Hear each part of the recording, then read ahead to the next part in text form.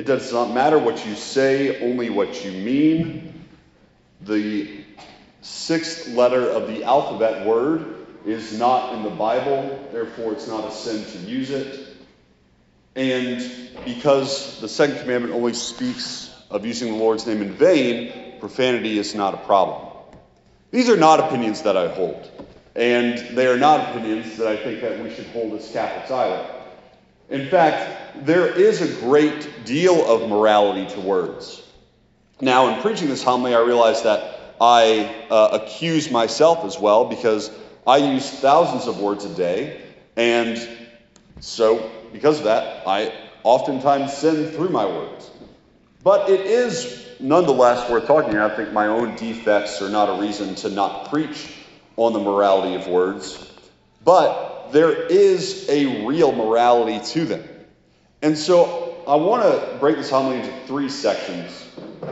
Why words matter, what are common sins with words that perhaps we don't deem as sinful, and then what is a basic cure to these sins against speech.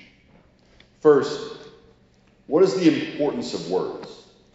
If we look to the identity of God, it is not insignificant that the second person of the Trinity is not titled the good intention of God or the disposition of God. In fact, he is not even titled the action of God. What he is titled is the Word of God. The Word of God. And we know that words are important in the life of the Trinity, and what words function as us, who are made in the image of the Trinity, the image of God, because of what the power of words do in the beginning of creation. We go back to the story of Genesis. Whenever God approaches creation, the very first thing that he does with words, and what we do with words in our mind, is he looks upon chaos and he orders it. He says, "Let there be light." He separates the light from the darkness. With his words, he orders the chaos that is at bay. He makes the distinction. And so with our words, something very similar happens. We approach our mind and our heart. And as we know from the book of Jeremiah, who can know the heart, that torturous thing? That within ourselves is constant chaos of the mind and heart. And with our words, what we do is we separate the chaos. We order. We enter into conversation with one another, not because we know what we think, but because we desire to know what we think. Because in conversing with you and you conversing with me, in that expression, we order light from darkness. We order the chaos of our thoughts and the different feelings that we experience and the decisions that we have to make. And so words have significant importance. If words do not have importance and all that matters is intention, on the other side of that is that words aren't bad. It's also to say that if words aren't bad, then words aren't good. It's saying that my words don't mean anything. And we often talk about immodesty in dress, and immodesty in dress as a way to shock with attention. But it's the same way with immodesty in speech, that we use immodesty in speech to shock often and to get attention, because of the same underlying conviction that with immodesty in dress I am not seen, and with immodesty in speech because I am not heard. So that is incredibly important to recognize. If we think that our words are not evil, it's also because we think that our words are not good. Now, what are some of these ways in which we sin through words? What are some of them? The first I'd like to talk about is profanity. And what profanity does, it can either happen from reaching down to base things. As we know, the words that we deem profane in the English language are those that talk about the lowest kinds of things and the most vile. Are they necessarily morally wrong? No, but they're vile and they're low. They express the lowest part of man, that which is most animalistic in him. And so with those things, we either reach down into the profanity, into what is lowest, or we reach up into what is sacrilegious and blaspheme the Lord's name. We use the Lord's name in vain. And again, this is a way of providing some sort of shock to the listener, a way of being heard, a way of being emphatic. But we know that the person who regularly uses these words loses some of their emphasis. Why? Because the word that begins with the 6th letter of the alphabet can have 20 different meanings if used.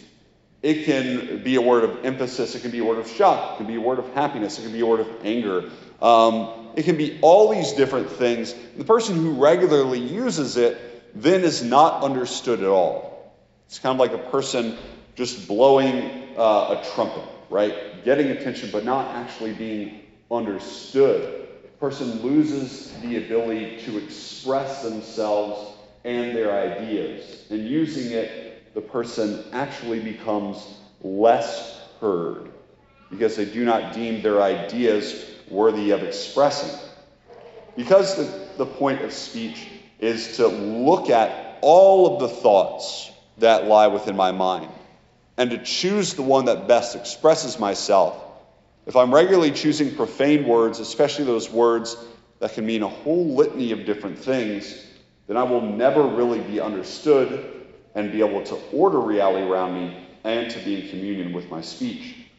So profanity, what it does is that it shows a heart that wants attention, it shows a heart that is impure, and it either brings down the heavenly things to be ordinary, or it brings down hellish things into our conversation. The next, there's two kind of here, is sarcasm and complaining. Sarcasm and complaining. So, sarcasm is something I think we use a lot of times, humor and it is largely kind of the lowest form of humor. Because what sarcasm does is that it doesn't usually make everyone in the room very happy and jovial. What it'll do is that it brings about a laugh, but at the same time, chopping down what is good. The etymology of the word sarcasm can be broken up into two words, sarx, meaning flesh, and chasm, meaning tear. So literally to tear flesh. And so sarcasm can exist without frowning upon something that is good, or frowning upon something with someone else. And so sarcasm only exists at the price of disdain. I have to disdain something first before I can treat it with sarcasm, before I can tear it apart. The other side of that is complaining. Now, with complaining, we often complain about things because we can't fix them, because we're powerless towards them. And we complain then, instead of being transformed by the suffering that I cannot change. Complaining then is my way of protesting the suffering that I cannot change. And so rather than praising the Lord as Job would, naked I have come forth from my mother's womb, naked I shall go forth again, whenever he is dealt a hand of suffering that he cannot change, we complain and we protest. We wonder why it exists and not really changing the existence of it all. And so complaining is another way. A third is gossip. Gossip. So gossip can come about commonly for two reasons. Envy, which is not jealousy, and sloth. Envy and sloth.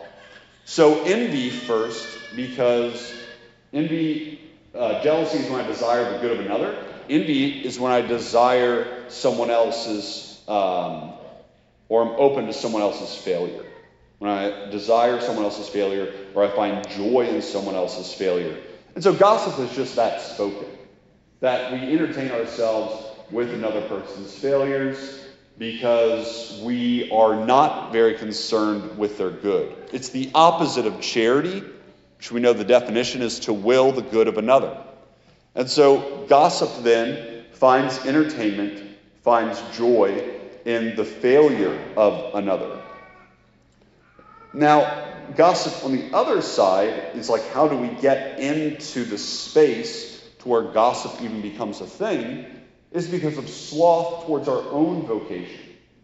We often find ourselves into gossip because there's something in my life that I feel powerless towards, or that is not worth devoting my time and energy to right now.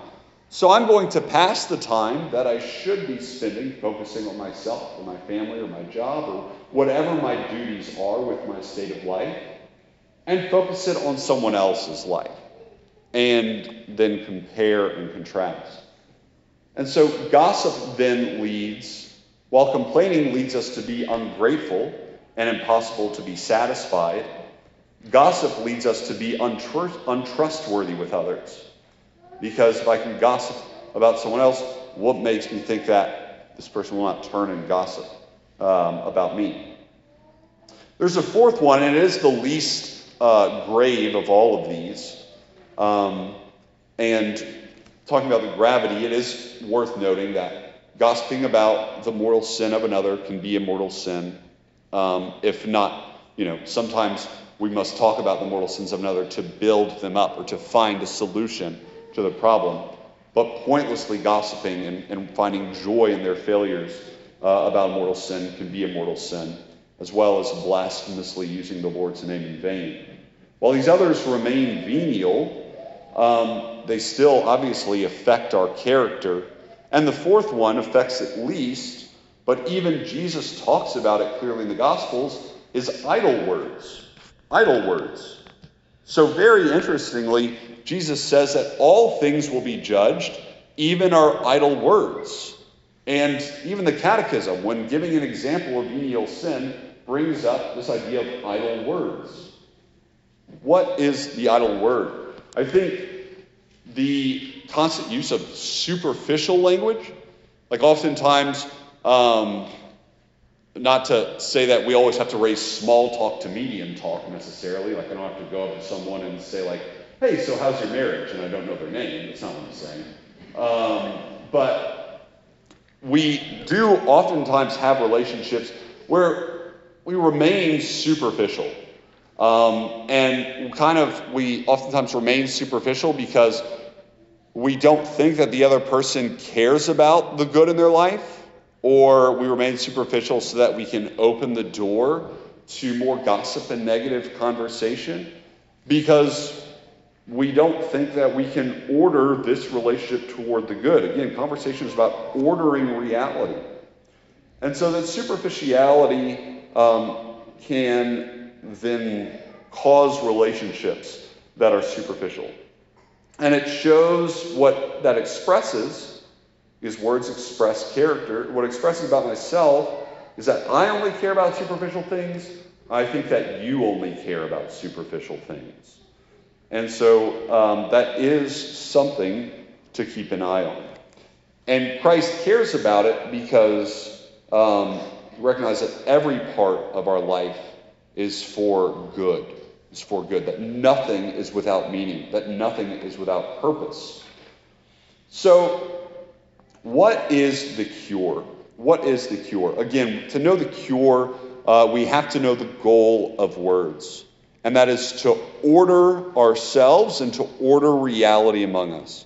So to order myself in expressing my thought, but also to order the relationships that I have in my life, the relationship with creation, the relationship with my neighbor, my relationship with God.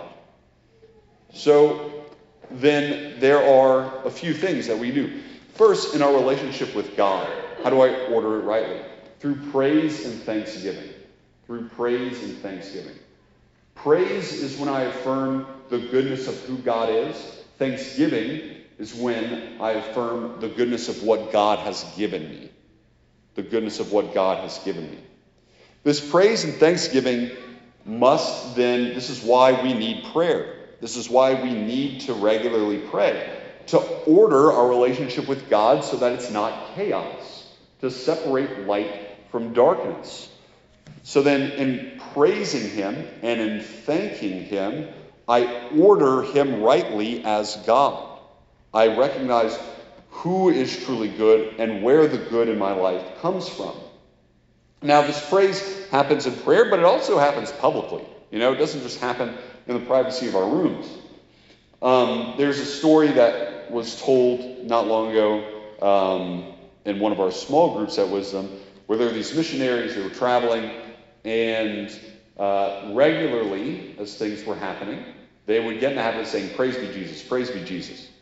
And they were coming along this turn on the highway, almost got in a wreck. One of them said, "Praise be Jesus."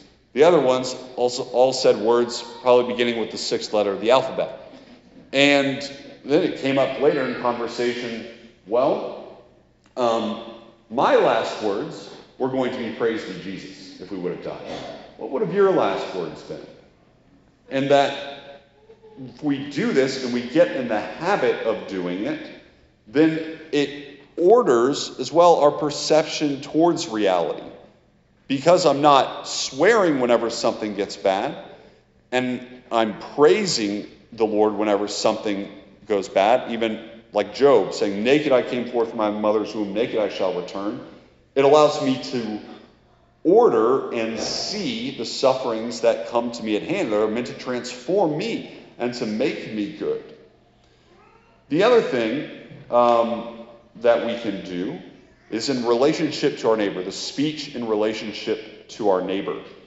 And that is affirmation and encouragement. Affirmation, encouragement, and expression of concern.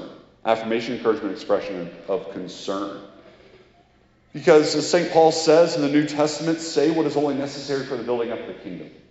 That if I want the kingdom to occur and I want this person to be a saint, I should say things that cause that. I'm ordering that through my speech. I'm encouraging that. I'm bringing that out. And then lastly, in relationship to ourselves, in relationship to our creation, and especially coming up on Lent, is being a person of real resolution. Being a person of real resolution. Going into Lent without anything in specific, just being like, I want to live more penitentially. Well, if there's not real words, if there's not anything to really order, then there's something lacking there. Your Lent will remain chaotic. It will remain disordered. But in separating the light from the darkness and making real concrete resolutions, then we'll be able to order it rightly. And so in conclusion, words there, we care about bad words, we care about insults, we care about complaining, sarcasm, gossip, superficiality, because our words matter. And the reason why we regularly sin in this way is because we think that we are not heard. And we need to be emphatic, that we need to speak something more than the truth. And so we ask the Lord to give us the grace for the modesty in speech that we can order the chaos in our lives, separate the light from the darkness, and to manifest Christ in our words.